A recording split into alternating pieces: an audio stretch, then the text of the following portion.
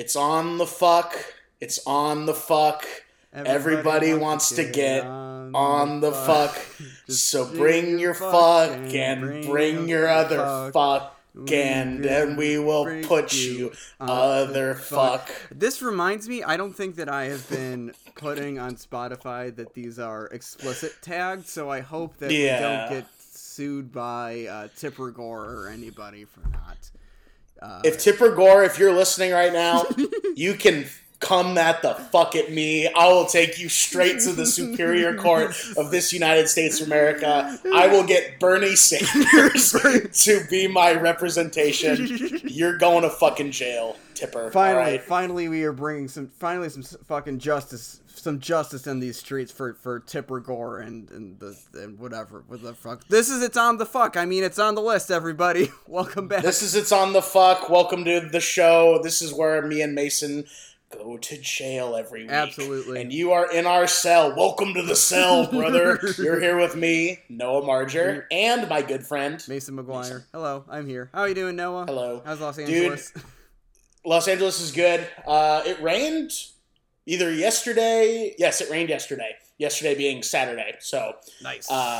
It was fun. It didn't necessarily rain where I was at, but all on Instagram it was, holy fuck, check out this fucking rain. Like, everyone could not believe it. So I mean, I loved rainy season in LA was my favorite season in LA because it was just like, thank God it's pho. Exactly. It's staying inside. The hills are verdant and green.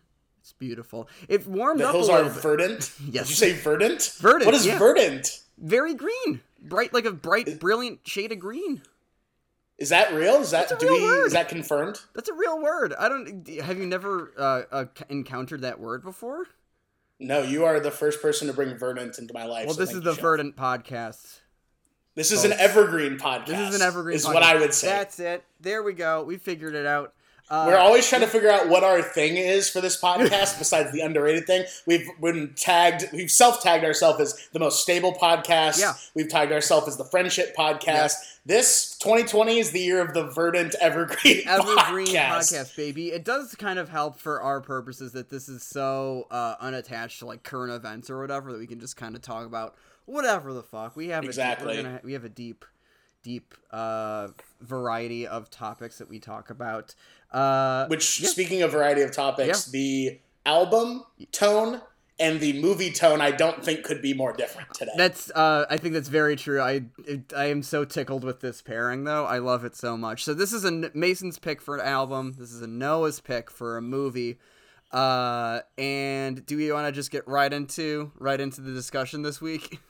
Yeah, I think that we should stop, fucking around, because who listens to a podcast for people to fuck around? I listen for stone cold media analysis and people saying Bernie Sanders doesn't have a fucking chance. Well, let me tell you what, one of those things is not true, and Bernie's got a fucking chance as far as I'm concerned. He's fucking Nevada, baby. He did it. This is the Bermentum is happening, man. It's so... the Bermentum, wow. Yeah.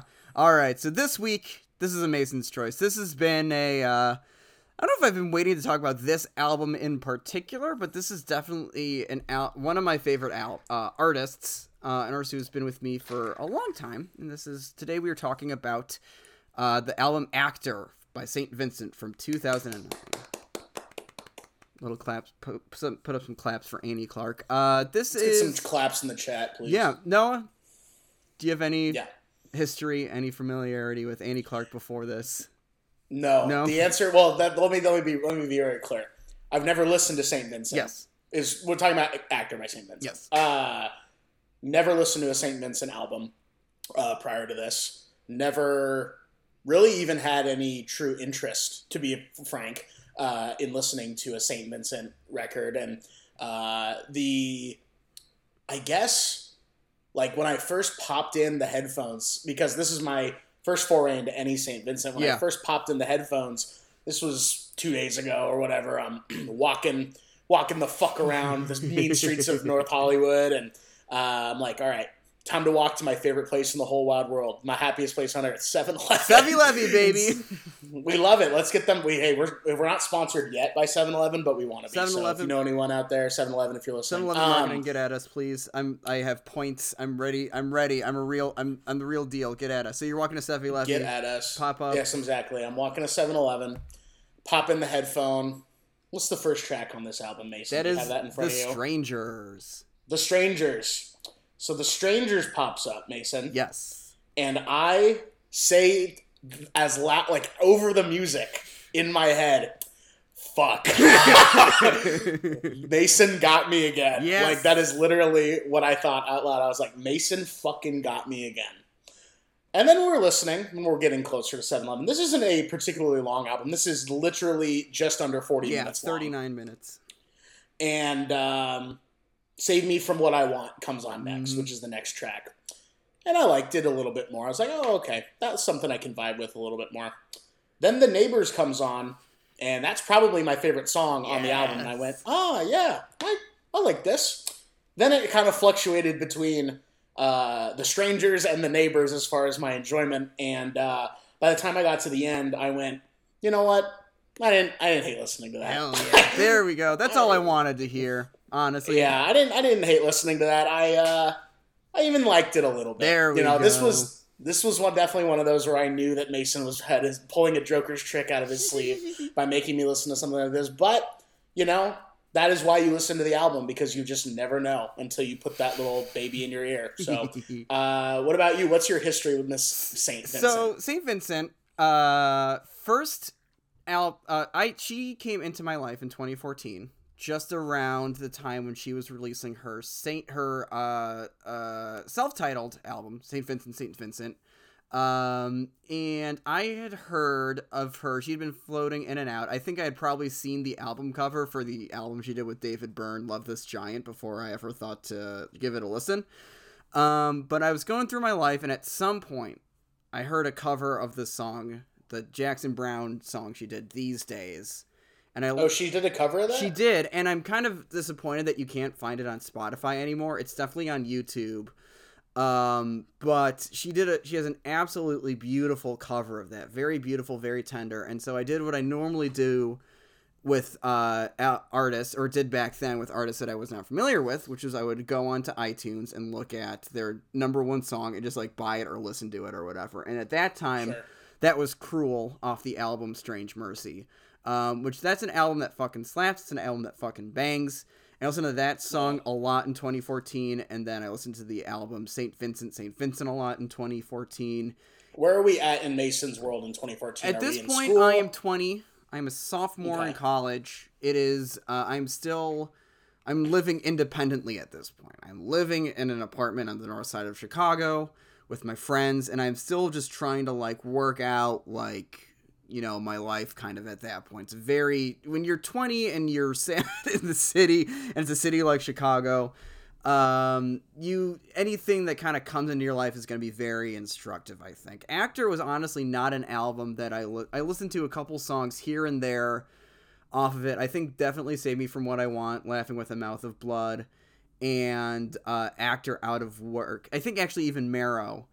Because I saw St. Vincent at Pitchfork that year, and Marrow was on the set list, and I was like, oh my god, this is incredible. But I didn't get into What's the live experience like? I feel like she is made to be seen live. She is. I've seen her twice live. I saw her once at Pitchfork that year, and then I saw her at Paramount, actually, when I was in LA. She had the first leg of her tour for Mass Seduction. Her most recent album from 2018 was at part of like the Red Bull Music, Red Bull Music Academy or something like that. First day of that, she like had a concert, like a stage set up on like the city, like kind of soundstage area of Paramount, and she played a like kind of a greatest hits set, and then went right into just top to bottom that album, Mass Seduction. She is incredible. She's really just incredible performer. If you could just watch her play guitar, is an incredibly gifted guitarist. Reminds me kind of Prince and just like her virtuosic ability. So she's actually playing guitar on these tracks. Yes, that is her. Wow. I think she also, So I was reading up on the production of this album in particular. Yeah. And she had, there's this great quote that I found. I'm going to pull it up. This album was produced by John Congleton, who produced every album of hers up until Mass Seduction, which was produced by Jack Antonoff. And especially in between, Actors have sandwiched between Marry Me, which is a much more delicate, kind of lighter, much more orchestral, and St. Vincent's Strange Mercy.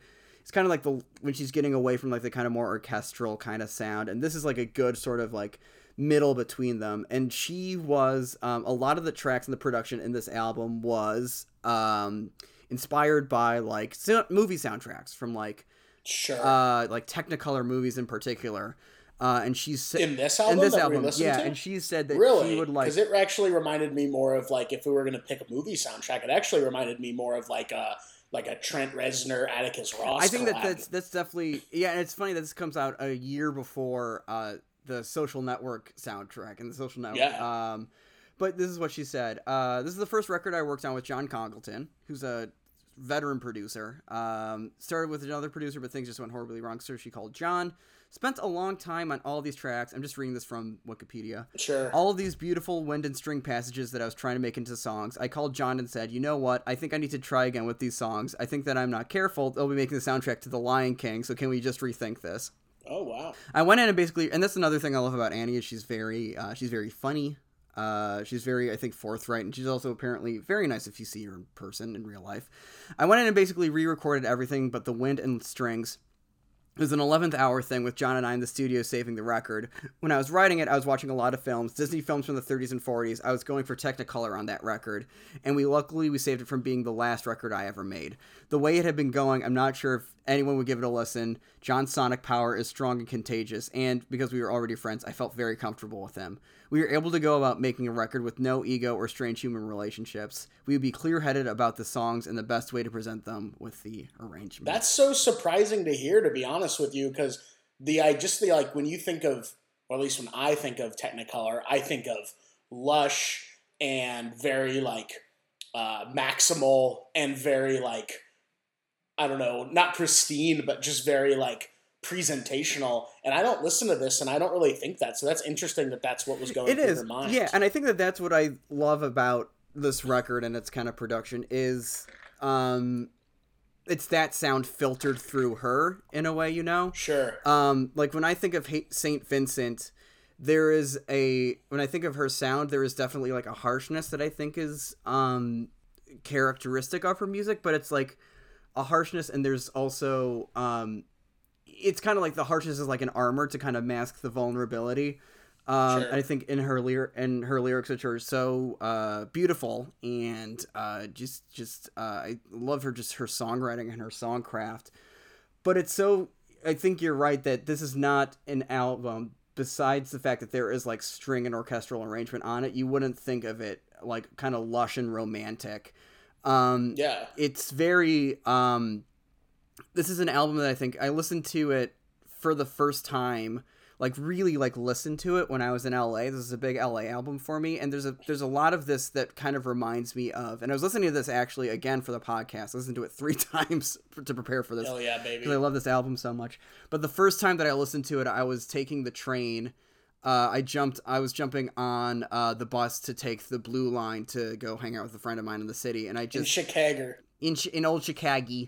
And this album very much has that kind of like a specific kind of like new like urban feel like you get from like a Chicago or a New York. Like there's like kind of a lot of these. It's a very busy album. There's a lot of sounds, a lot of vocal like mixing with these interesting sounds. It's so boggling to me. And again, if you haven't heard the album, you'd pop on any song on this album with knowing that she's thinking about Technicolor. Yeah. And I just, that is so not computing for me. Like, that is such a weird thing to hear, hearing this, because in my head, this is like Sia and the progenitor of Billie Eilish. Yeah. I think that's absolutely, I think you can draw a straight line from St. Vincent to Billie Eilish. I don't know for sure if she's ever quoted her as a reference point. Billie Eilish has ever used St. Vincent as a reference point, but it would definitely not surprise me.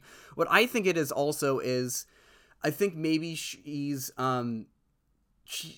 most of her songs I think are written in the first or second person. She always feels like she's writing from the perspective of a character or about a character, you know? Okay, for sure. And I think maybe when she's saying that she's writing this about a 30s Disney movie or Technicolor movie, I want to think that she's watching like a Douglas Sirk kind of melodrama and trying to come up with like a song that singer, that main character would like kind of feel or have in them, you know, almost.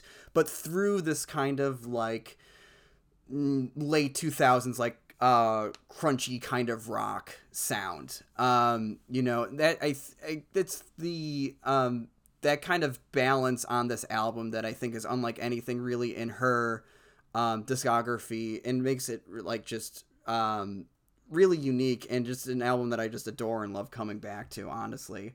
I'm happy that you liked it. I knew, like, listening to it, that I felt like I was kind of taking a risk with this one. It wasn't going to be like a Robert Palmer's Clues, where I'm like, if Noah doesn't fucking love this, then I don't know what to do with this guy. This, I think, I understand your reservations, and I do think that you're The Strangers rocks, The Neighbors rocks. I think on this one, my big song was Just the Same but Brand New. Oh, sure. The penultimate track. I don't know what it was. I emerged. Well, it's interesting because that track actually is kind of the finale of the album, and the sequel is a little bit of an after credits sequence. Yeah, is if you were going to put it in terms of a film, but like the sequel almost feels like the epilogue to the album. Yeah. You know, whereas Just the Same but Brand New is very, you know, triumphant and big and like, here we go, things are about to end, and it's sort of this. It literally is in the name, Just the Same but Brand New. It is a rebirth. Yeah. You know, you are getting that, you know, hero's journey rebirth in that track. And you could argue that the sequel track, the last track on the album, is sort of the apotheosis or the, you know, ascension of this character, if we want to keep going down the path of I think she's writing it as the perspective of a character. Yeah, I definitely think that that's a great call, and I'm glad that you made that call, because there is, like, if you listen to this and just kind of like, it's easy to, there is like a journey that you go on with St. Vincent, or whoever you want to call the main character of this album. It does feel like you are kind of following this person in the aftermath of some, like, maybe a breakup or some kind of tumultuous moment in like a relationship, maybe, or something. Sure. Or just like maybe like a journey as an artist. I mean, the album is called Actor. Yeah. You know? One of the tracks is, after the fourth track on the album, is called Actor Out of Work. We have met her in this low point, or this character in this low point. They don't know what to do. Presumably they're in LA, probably. Yeah. And, you know, then you get, you know, Laughing with Blood in My Mouth, Marrow. You get deeper and deeper into this just like weird, like, you could argue like this psyche of this character. And by the time we're at the end, we've come out and we're, you know, it's a hero's journey. It is. It's literally a hero's journey. And I think that it's all, I would say that this is like, knowing her and her history, she was more East Coast based. She went to school in Boston at, I think she went to Berkeley, actually, Berkeley College of Music. Oh, hell yeah. Hey, shout out to Berkeley College of Music. Know a lot of people who've gone there. I have no idea if it's actually a great school, before I can tell. Great school. Shout out to Berkeley College of Music. That's where Eric Andre went. That is correct. That is where Eric Andre went. So he was a bass player at Boston, or at Berkeley College of Music, and then he said, I'm not going to do that. Well, did you know, Mason, that they film all of the openings of the Eric Andre show in one day? All of them? They just filmed, like, they dedicate a whole day just to the openings of the Eric Andre show. That's cool. Like, they film all of the sets coming in, blah, blah, blah, all at once, because then they just can say, okay, we're going to chuck all this shit in the trash. Friend of the pod and frequent guest Rocky Pajarito was a production intern on one of the seasons of the Eric Andre show. I think I knew that about Rocky, actually. And thank you for that, Rocky. I hope you're listening. We miss you, bud. I hope we get you back on the podcast. Hashtag get Rocky back on the pod. Hashtag get Rocky out of jail. Hashtag get Rocky a kiss. Thank you, chefs. Thank you, chefs. But I really adore this album. I also think that it's one of my favorite things is just going. I started kind of with Strange Mercy. That was my favorite St. Vincent album for a long time, and I guess it might just kind of be because of the place it has in my life. But I definitely think that this is an interesting. This is her sophomore album. I definitely think that there's definitely a point where you're listening to this if you're familiar with her work and knowing where she's ended up, where you're like, she is kind of becoming more aware of, I think she even wrote this when she was like 26, like 25 or 26, like really super young when she made this album. Yeah. And you kind of, it's really interesting because she's kind of, she was 27. Yeah. When this album came out. She is kind of almost calling her shot on what the rest of her kind of public persona is going to be, because she does go through she goes through like kind of cycles with her public image and with her just like sound. She's very much not the same person that she was when this album came out, and I think it's just so interesting to follow her on that journey. But there's a line in, I don't remember which song exactly on this album, and I wish I wrote it down. I think it might have been Just the Same But Brand New, where you are just kind of like the essence, the St. Vincentness is going to be the same. It's going to be in this like kind of new shell. And I think that this is kind of a good.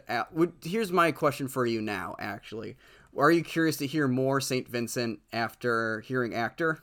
There is more music out there that I would like to hear first before I go back into St. Vincent. This is an album that definitely I would not have sought out on my own had it not been for the pod. I don't normally listen to this kind of music. Like I said, it feels like the progenitor of what Billie Eilish then came and sort of ran with. Yeah. Which, again, I don't dislike Billie Eilish, but I don't particularly like Billie Eilish, and I kind of feel the same way about this. I don't particularly like this album, but it was a nice listen to, so just to sort of, I'll say it now, this is a conditional recommend from me. If you're into this kind of music, you've probably heard this album already, but if you are a Billie Eilish-ish fan, I would say give it a shot. You know, you might find something that you're into, but I have a feeling if you're listening to this kind of music already, you've probably heard this album. This is probably, as far as like, since we've sort of like been going after like social media a little bit harder with the pod, yeah, I would say I had about 3 or 4 people like respond to me on Instagram by going, "Oh my god, I love that album." Yeah, friend of the show, friend of mine, Chris Collins, commented on Facebook that he was listening to Actor the other day. So this is definitely an album with fans. I give this, I think, also maybe a conditional recommend, just because it wouldn't be the first St. Vincent album I would recommend to somebody. You'd probably recommend Strange Mercy, right? Probably Strange Mercy, probably even her self-titled. I think her self-titled album is a little more, it's not gonna throw you as, that's kind of the album where she like really popped and exploded in like the kind of wider culture, I think.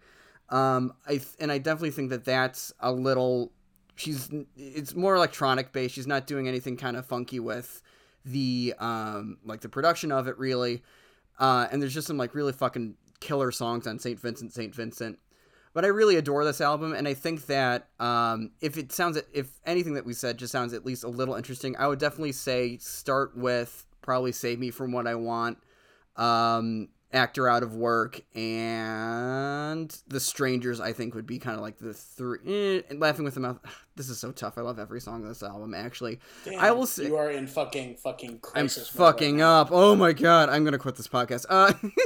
I say good move, dude. I say The Strangers, Save Me From What I Want, and maybe Marrow, I think, would be the 3 from this album. That would be like, if you want to listen to 3 just to get your feet wet, those would be the 3, even if I think Just the Same But Brand New is the best song on it. But I think that's about covers it for St. Vincent's Actor. I would agree, Chef. Again, Actor by St. Vincent, 2009. A couple bangers on there. But that is what we got. We are going to transition into some movie Oh, baby. talk. Oh, yeah. I was so excited. Noah, do you want to preview this movie? Yes, you fuck. I picked it! So, today we have a movie You know what it is because you are listening to the podcast and you've read the title of the show. Or you follow us on social media. It's on. And you follow us on social media. It's not a fucking secret. That's not the name of the social media. It's not a fucking secret. But that would be a great podcast. That would. Is that like a true crime podcast? You think it's not a fucking secret? Where it's like no, everybody knows that Ed murderers on that one. Yeah. Yeah, exactly. No, this is a movie from 1999. This is directed by Alexander Payne. It wasn't his debut feature, but in all respective purposes, it was his coming out party as a really talented director. It is his Boogie Nights, so to speak. Exactly. It is Alexander Payne's... That's crazy thing to say about this. This is 1999 Alexander Payne's Election. Big ups for this movie. I was so excited when you suggested this for this week, because it has been a minute since I've seen this movie. And it is only more relevant in today's day. 100%. That was the thing. This is a political satire disguised as a high school movie. Yeah. You've probably heard of this movie. You've maybe seen this movie. It's kind of a like high school movie of like definitely a different generation. Like people graduating high school in like the early 2000s probably like saw this movie. It was like a fucking MTV movie production. That is what is so insane, and I forgot about it, was when I was watching this. It's on Amazon Prime, and I had a fucking hell of a time trying to find it when it was just on Amazon Prime. Yes, Chef. But I was watching it, and the Paramount logo comes up, and I'm like, yeah, Chef, you love to see it. Love Paramount. And then the MTV Movies logo flies in, and I'm like, oh, yeah. Oh, right. MTV Movies produced this. Cool. And it's like the classic Paramount, not the classic Paramount logo, but it's like it's like the very traditional nostalgia 90s Paramount logo, where the hashtag Good Sky Tonight at Good Sky Tonight. They have a very good sky, for the mountain. It's got a little bit of like a little animated thing from like what I can remember, but it's not like the one where the stars are like barely grazing the thing. Like it's a very like 90s color palette, very nice Paramount. Yeah. And then you got the fucking spaceman flowing through and you're like, oh, MTV. I don't associate scholar Alexander Payne with MTV. And then the movie starts, and I think I wrote this down. The movie has a wet dryness to it. I think that's just the Midwest, bud. I mean, you've never been here, I don't think, but that's kind of what the Midwest is. But like at first glance, also if you're like haven't maybe been through like if you watch this movie like while you're in high school or maybe pre-high school for whatever reason, if you get your hands on it, maybe it doesn't resonate the same. But being out of high school and like in the quote-unquote real world, I'm like, fuck, there's the lockers. Yeah. Fuck, there's the track. Fuck, there's the weird teacher who's here really early for school. Yeah, so when was the first time you watched this movie? What's your relationship with Alexander Payne's 1999 film Election? So I think I probably did see the movie when I was too young to appreciate it because I remember like my freshman year of high school, that was like when I decided like, okay, I got to watch every movie ever. Yeah, like that was like when I decided that. And, obviously you don't watch every movie ever, but there's a lot of stuff that I watched at that time that like I could tell that I was interested in, but for whatever reason, it was probably a little bit beyond me at the time to watch. AKA, I watched Dr. Strangelove at that time for the first time.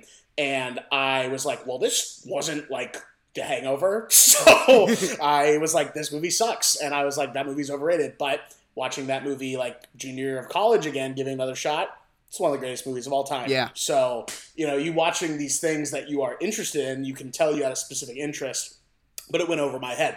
And Election was one of those movies. I think I watched it in either freshman or sophomore year of high school, maybe even like tail end of 8th grade, because I like thought the poster was interesting. Again, great movie poster. Great fucking poster. Are we talking about the one that's just Reese Witherspoon's mouth open and Matthew Broderick just peeking his head and like, what's going on out there? Yes, and a little bit misleading. I think so, absolutely. But a great poster nonetheless. And so I watched the movie then, and I didn't like it very much, truth be told. Right. I didn't like the movie very much. And time goes by, and I watched it, probably my junior or senior year of college again, because that's when you're starting to revisit all the shit that you were watching. And it was, 4 years later, 5 years later, and I'm watching this movie, and I'm like, yeah, this is great. Like, it was just one of those where I was like, yep, this is a great movie. And I think I watched it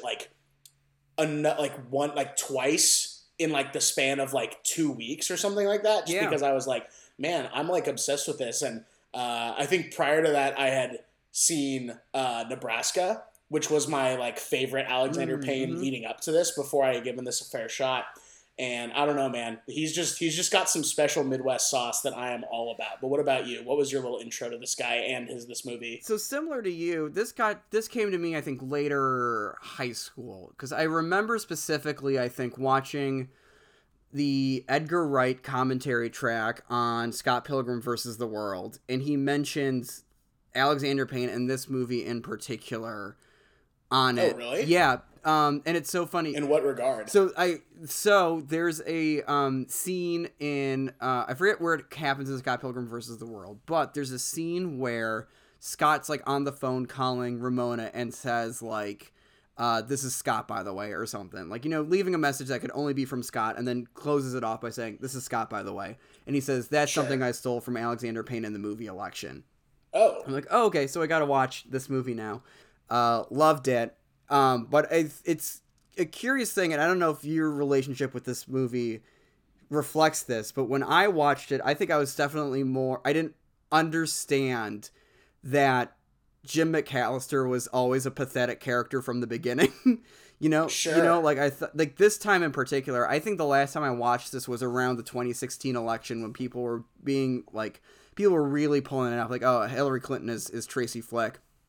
But I don't think, you know, and Donald Trump is Paul Metzler. And I'm like, that's so mean to our boy. Paul Metzler's a sweetie. He would not. Paul Metzler's like a sweet, naive boy. Does not deserve Trump that. Trump is not Paul Metzler. No, if not anything, Trump is more Tammy Metzler. If anything, but I think Tammy Metzler is fucking Bernie. Like that, I love Tammy so much. Tammy is anarchy on both sides of the coin. Yes, Tammy Metzler. Bless up Tammy Metzler. Bless up, Chef. Bless up, Chef Tammy Metzler. If you're out there, hey, Tammy Metzler, if you want to come on the pod, talk about your starring role in Election, talk about your one true love, your OTP, your one true partner in this movie, bless up, Tammy Metzler, come on the pod. Anyway, yes, Chef Mason. So I was watching it, and I thought that, I definitely think that I, like, sympathize with Jim McAllister being like, oh, Tracy Flick is, like, super annoying, and didn't realize that kind of there's, like, almost every single character in this movie, at least like the adults, are so fucking pathetic. Well, that's what I think is kind of the magic of the film in a lot of ways, is that every character, including Tracy Flick, including Paul Metzler, including, what's the name of the kid who brings in the big box where all the votes are, whatever that kid's name is? Oh, Lucas or something. Lucas whatever. That kid? Yes, that kid. The kid who's like, but he was the guy who does the vote count first. Yeah. Yeah, including him.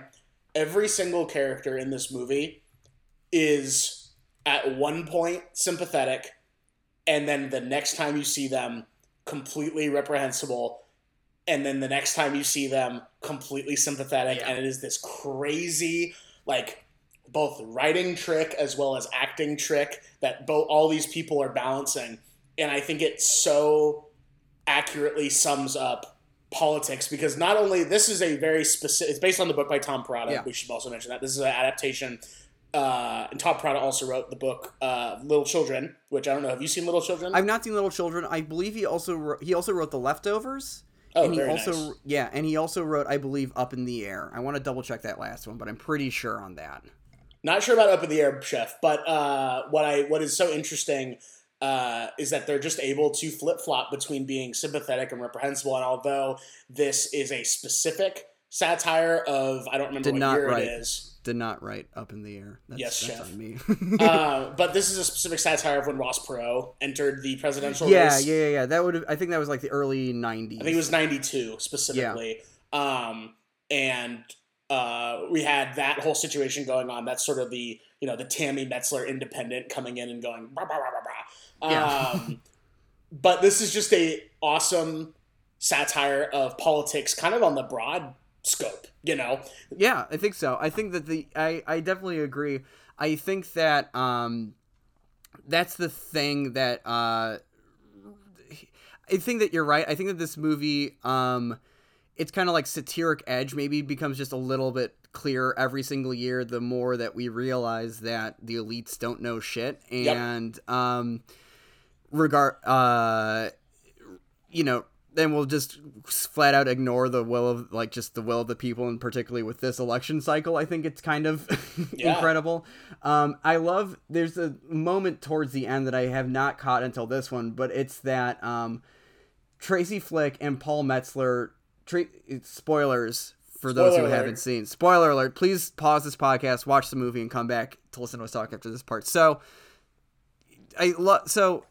Matthew Broderick rigs the election for Paul Metzler for his candidate just because he kind of can't stand to see Tracy Flick be excited. He's scared of her and jealous of her. He's scared, jealous, and another thing that I love about him and this character, and I think Reese Witherspoon is just fucking incredible in this movie. This is her coming out party too. I don't think she gets Legally Blonde if she doesn't do this character. No, definitely not. And I definitely think that she does a good job of, she was in her early 20s when she played Tracy Flick, but does such a good job of portraying, there's no irony to Tracy. She doesn't recognize it. No. She's looks at the world so purely. She does such this great job of portraying this like kind of go-getter attitude that Tracy has that gets like really taken advantage of by Jim McAllister, who, you know, you think about Matthew Broderick and you think about his career before this, he was like this kind of like he was like Ferris Bueller, you know, he was kind of like a mischief maker. He was bright-faced, and this does a really good job of just like getting it like the kind of like the hauntedness of Matthew Broderick too. Sure. Well, that's the genius casting decision. Is we know him as Ferris Bueller. We know him as the antithesis of a Tracy Flick. He's the guy who's going to do just enough to skate by, and no one can understand how this guy is so well loved and well received because he's a little bit of a giant fuck. But he's a huge fuck. But we still like him because we are jealous that he has such a carefree attitude about the whole thing. That's why Ferris Bueller works so well. Definitely. And what's your opinion on Jim McAllister, the man? He's pretty straightforward in that he's pathetic. Yeah. But he's complex in that we all have a little bit of a Jim McAllister in us, or that we have the potential to be Jim McAllister-esque. And both things, it's interesting because even though Tracy and Jim have split narrating duties in this movie, both of what they're saying about each other is completely correct. Yeah. You know, like no one is slandering the other person in a way where you go, oh, well, that's just fucking bullshit. Like Tracy, what she has to say about Mr. M is completely correct. And what he has to say about Tracy in a lot of ways is completely correct. They just hate each other. And okay, another spoiler, this isn't really much of a spoiler, but this is sort of the reason why Mr. McAllister hates Tracy is it's in the first 15 minutes, Yeah, she fucked his best friend who worked at the school and his best got friend him fired. Fucked her. Like, well, let's call a spade a spade. They had sex. And it's a big deal. And he got fired. And the interplay between Mrs. Novotny and Mr. McAllister is also very interesting. Yes. And it also, in a way, adds to the patheticness of Mr. McAllister. And in a way, kind of gives you something to, like, root for a little bit, because it's like, well, I guess if he needs something, let's just have him do this. But at the same time, everyone is so reprehensible and interesting. Like, it's just so, like, it's just so good. It's just mwah, mwah, mwah. It's just so well written. This movie is perfect, and it is just like, even like away from the plot and the characters, just like how Alexander Payne shoots this. Like, this is just such an incredibly well directed movie. Oh, 100%. Really well directed, and I want to look up the editor because we watched this. So it's Kevin Tent. It's Kevin Tent is the editor. And is it the documentary? I can't remember what it's called, but how he paid Alexander Payne $20 to cut that one sequence when he walks in on the, like, when they catch him throwing the votes out. Is that what you were going to say? No, actually, so go off on that. I was going to say an anecdote from my life, but I think what you were going to say is much more interesting. So Kevin Tent is the editor on Election, and we watched this some editing documentary. I cannot remember the name of it in my editing 1 class in college. And he says in the documentary, Alexander Payne didn't want to cut the sequence where he's caught the way that it's currently in the film and how we know it now. Kevin Tent, that was Kevin Tent's idea, the editor of the film, to go, With like all the faces? All the different faces, cutting back to Jim, like keep getting punchier and punchier in. And he literally was like, and Alexander Payne didn't want to do it, so literally the editor of the film said, I will pay you $20 if you let me cut it like this, because it's just going to be so much better. And eventually Alexander Payne was like, okay, fine. He just let him do it. And that's the version that they kept in the movie, because he was like, didn't even want to try it. And he's like, I actually like this a lot. Thank you very much. And as well as the editing of the film, James Glennon is the DP. And yes. I love the way this movie is shot. Not enough movies are shot this playfully. And it is so fun to watch this movie, both, and they're in tandem. The cine of the film, the way I love when we're just behind a character tracking with them, like when he goes into the backyard, and when when we see Paul going into the house, and the way that, like, even just the way Tracy sets up her table with the dunk, dunk, dunk, dunk with all the table legs. I just love the way this movie's constructed. It's so fun. But at the same time, has the magical Midwest dryness that is just so funny in conjunction with that. Yeah, I love the Midwest. Alexander Payne is one of the great Midwest directors, which is why Omaha, Nebraska. Shine up to Omaha, Nebraska. Citizen Ruth. I haven't seen, the only one of his movies I haven't seen is About Schmidt.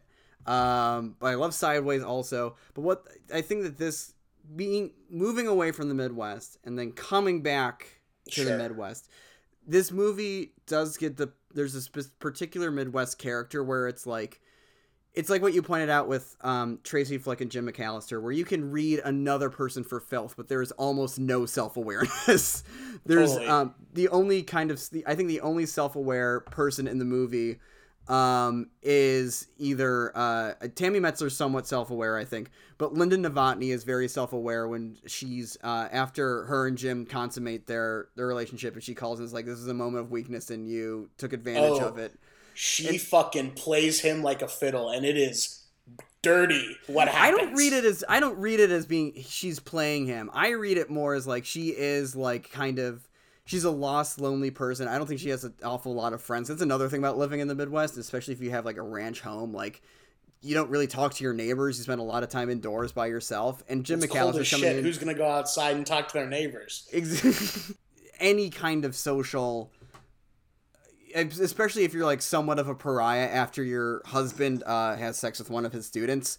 I understand that she's like probably a lonely person and not quite sure what to do with those feelings. And so she like calls on the closest person that she knows, Jim McAllister, and he goes to help out because he has a crush on her or whatever.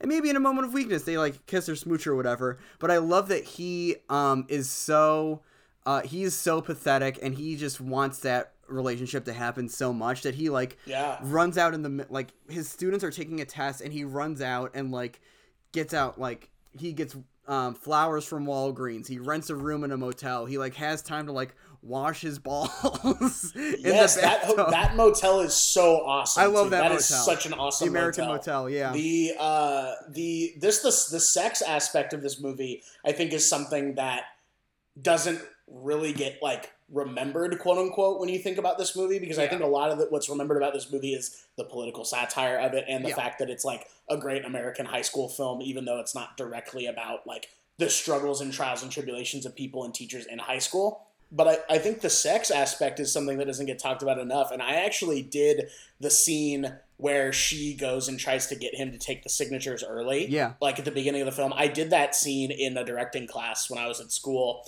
And I remember the professor, who I didn't like very much, so we're not going to dox her on the pod. But I remember she was like, "Where's the sex?" And I was like, "What are you talking about?" And she's like, "He's afraid he's going to fuck her. Where's the sex?" And I'm like, "Oh, I guess I didn't really read it like that." She's like, "Well, you didn't do the scene right." And I was like, "Fuck you." Big fucks to whoever that was. I know, and she's a pretty accomplished director as well. And so I was like, "Fuck you." And so it was one of those things that every time I watch this movie now, I'm like, "Yep, there is a temptation and a fear that you were going to do the wrong thing under pretty much everything like Mr. McAllister is up to." There's 100%, yeah. Like at least in the first, there's two scenes where he's like in bed and thinking about her. One where she's just like, it's so great that it's just like this tight close up on like her lips, and she's whispering it, and like this superimposed over it. It's very like kind of expressionistic. This is a very expressionistic movie, and this is one of my favorite moments in this movie, is when you just see like the impression of her lips like whispering, and then when he's having sex with his wife, who also did nothing wrong. I love his wife. She doesn't get much to do in this, but she's a real sweetie pie. She gets so screwed over. She is so sympathetic. She's very sweet, Diane.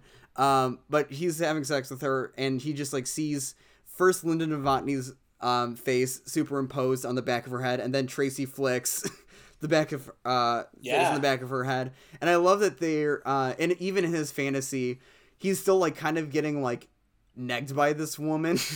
Yes, like these and women. Another thing to point out is Mr. fucking McAllister and his wife are doing anal. Let's not skip over that. Mr. McAllister is nailing Diane from behind, and that's like, whoa, Mr. M, I did not want to know that much about that. A little freaky, yeah. The face comes in and is just like, I think we're going to be spending a lot of time together. Yeah. Like, and it's just like, oh, this girl is under his skin. And what's interesting and what kind of makes Tracy a little bit more redeemable, well, no one's really redeemable, but if you wanted to force rank them, is that he never really gets under her skin in the same way.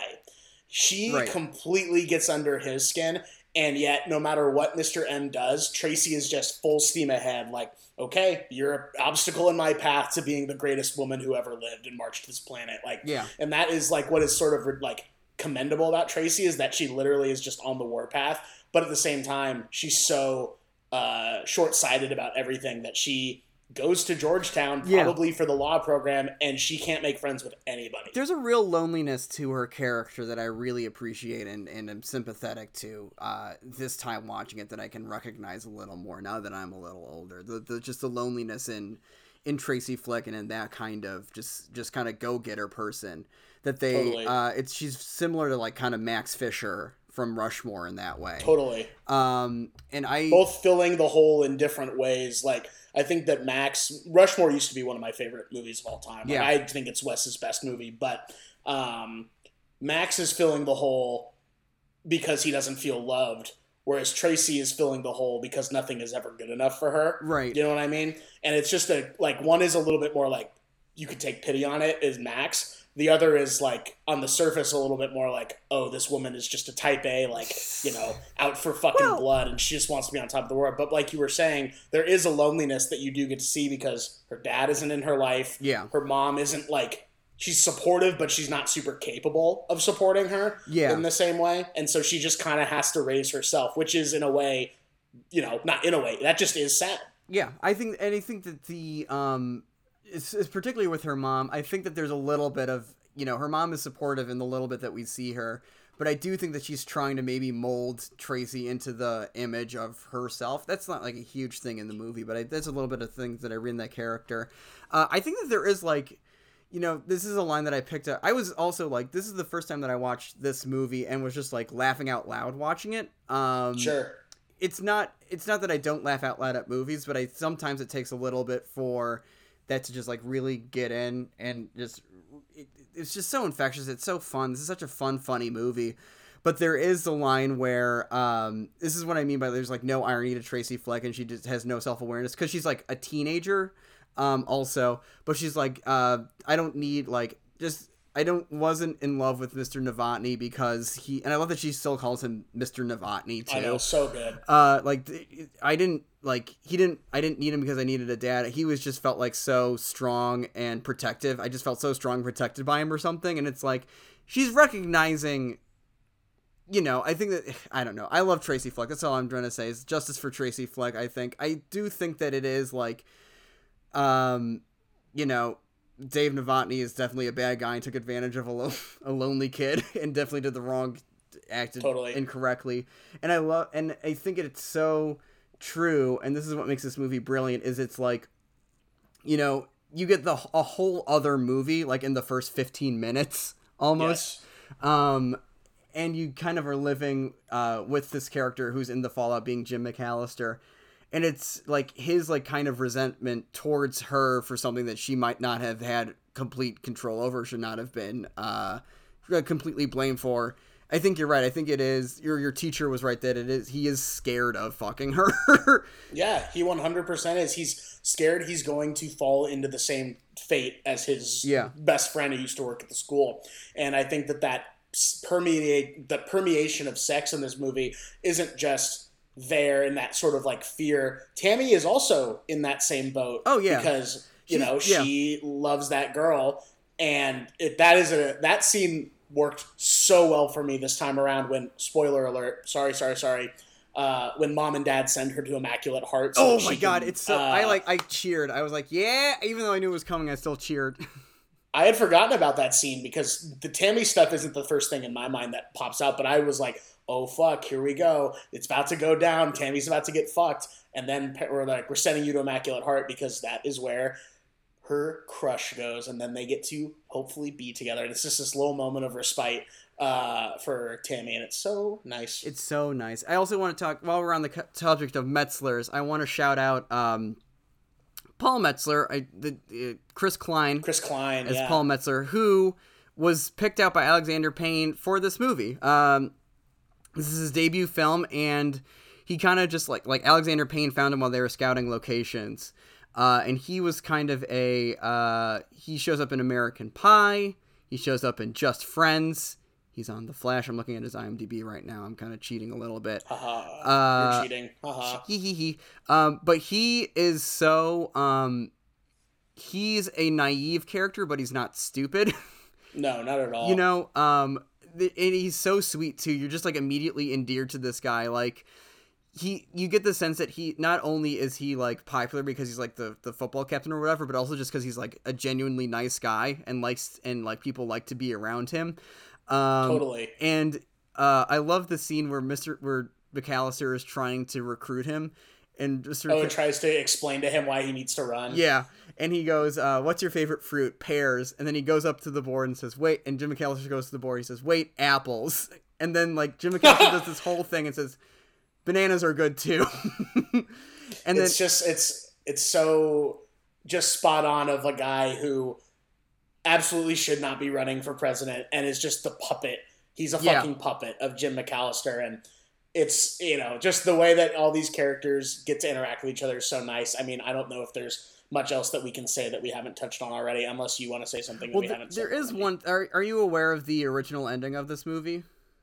No, I'm not. So so here's what it is. This is from IMDb, and I know this is not just some asshole in IMDb putting a random thing out there. This is like kind of widely reported. The original ending had Tracy and Jim McAllister reconciling, revealing that the whole thing was maybe a twisted love-hate relationship.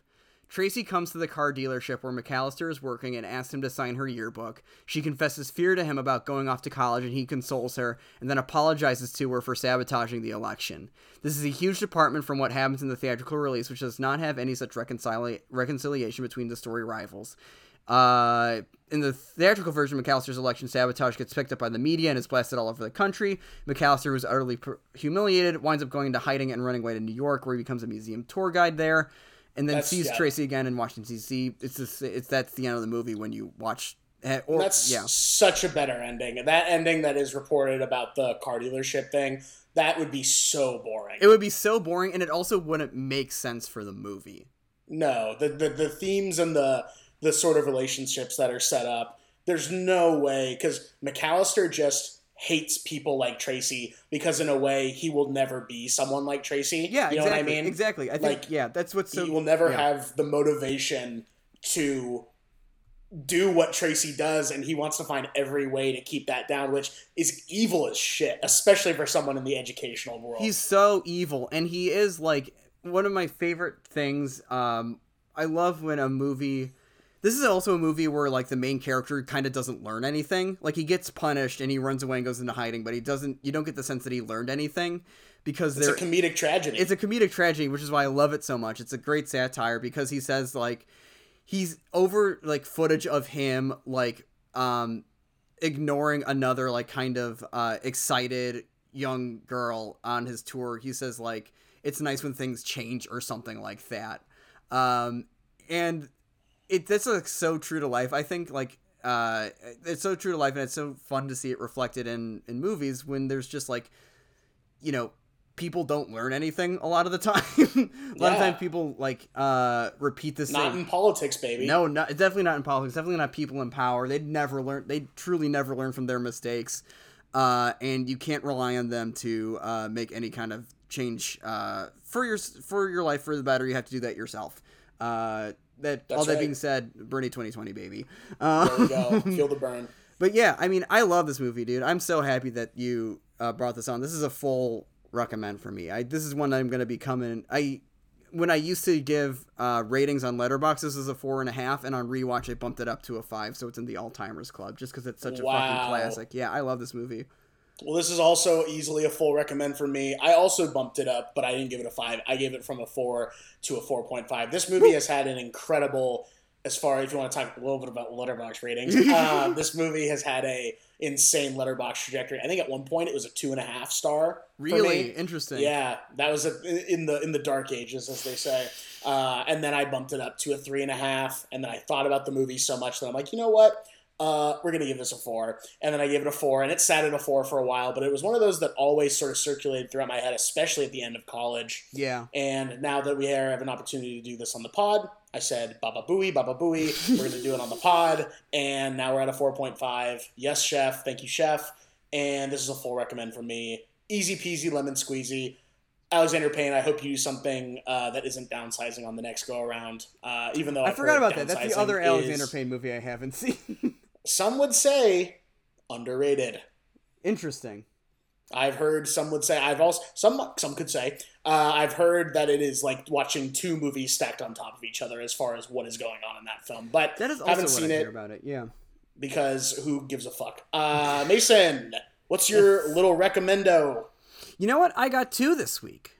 I got 2. Shit. I'm going to do 2. I'm going to do a movie, and I am going to do a location. I'm going to do a landmark. So first, a movie. I saw last Monday. It was President's Day. I was downtown. It was a rainy, snowy day downtown. I went to the zoo, and then I went to the Century Center Cinema, the Landmark Century Center in Chicago off of Clark and Diversey, and I saw Kitty Green's The Assistant, which is stars Julia Garner in a tremendous performance. Julia Garner is one of my favorite young actors. I say young; she's probably around my age. Tremendous actor, tremendous performance. It's like this really kind of like gray beige mood piece about an assistant to like a day in the life of a Weinstein, like the assistant to like a Weinstein type movie executive, about the like kind of minor, just the mundane hell of working for that guy. Just a really incredible kind of mood and tone piece, anchored by a really tremendous performance by Julia Garner. I know the Academy doesn't have that long of a memory, and I know that, but if they did move like Oscars every quarter, this would be like kind of my favorite for the year so far. And I think it'll stay up there, but just a really tremendous movie. So see that if you're in LA or New York or wherever it is, or if you're listening to this in the future and have access to it. See The Assistant, loved it. My other thing, I went to a little bar on the west side of Chicago, northwest side of Chicago the night before called Sidekicks. Cash only. Make sure you bring your cash. $5 gin and tonics, kick-ass chicken tender and fry basket, really good tavern-style pizza, good atmosphere. They got karaoke every night. Just a cool, fun little old-timey watering hole that I really enjoy. So if you're in Chicago or you're visiting Chicago, go check out Sidekicks. Chef Noah. Thank you, Chef. What do you got cooking up for us? All right, I got one thing for us today. I got one dish. This is a one-pot dish. It literally just came out on HBO last night. Mm-hmm. You got to check out Whitmer Thomas, The Golden One, the stand-up special. You got it. I saw you just logged that on Letterboxd. So good. It is less... You might not be doing as much laughing out loud, but it is absolutely worth your time. It is a lean, mean 64 minutes.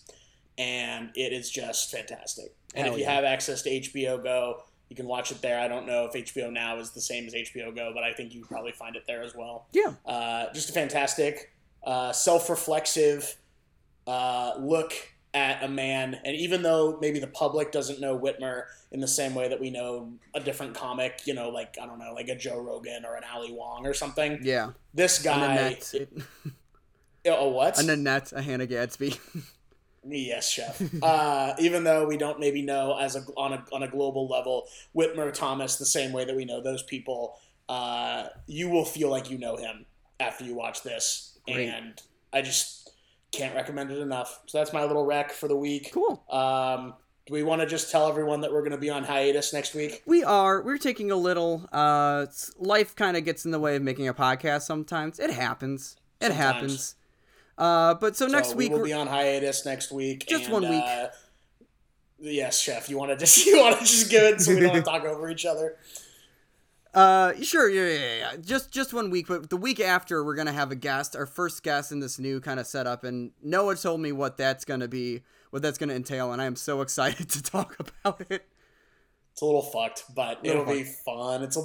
Definitely will be something we have not done on this pod before. Definitely. That's all I'm gonna say. Yes, it'll be it's very exciting. I can't wait. So, we'll be around definitely on like trying to encourage you to listen to our old episodes, because now we are on Spotify as well as SoundCloud and iTunes, and I'm working on getting us on more platforms in the next couple days. But if you're curious, make sure to tell your friends to find us on those 3 platforms. Also on do you want to, Chef Noah, do you want to take away the plugs where you can find the show, how to get in contact with us? Oh, Chef, if you want to send the show an email, you can send us an email to everybodywants2 get on the list at gmail.com. You can find us on Spotify, SoundCloud, and Apple Podcasts, but that app is a piece of shit. Yes. So I would recommend using Spotify.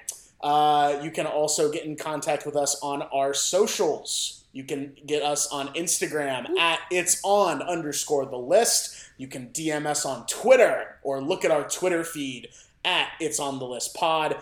And you can find us on Facebook if you're fucking into that, like I know Mason is. It's on the list with Noah and Mason on there. You can find my personals at noah.marger on Instagram, at ylg.world for some comedy stuff. And you can follow me on Twitter and Letterboxd at Moa Narger. Take it away, Mace. What are your plugs? My plugs, you can listen to my other podcast, The Barn, a podcast about the Shield, on all your podcast platforms. You can find me on Instagram, at HotDogDebicki, Hot Dog the Food, Debicki, Elizabeth Debicki, or Good Sky Tonight. Very funny, chef. Or Good Sky Tonight, TONITE. Also on Letterboxd. I think that about does it. If you see me on the streets of Chicago, I'll be chomping on a big old Chicago-style dog and trying to wipe the mustard out of my mustache there. So that's where you can find me otherwise.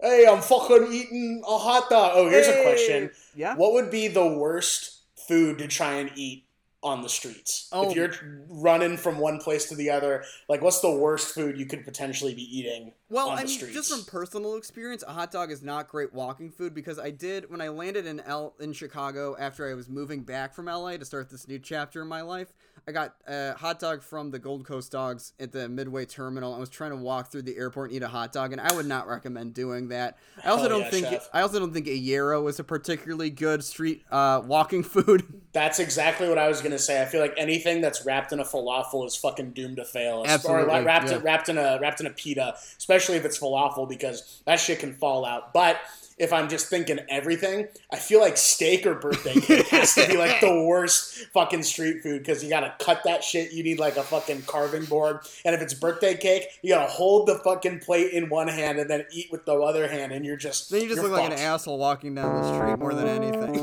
That's it, baby. But we will not see you next week, but we will see you very shortly. Thank you, chefs. Thank you for the attention. We don't get enough of that at home, so we appreciate it on the internet. And have a lovely 2 weeks until we see you then. Arrivederci.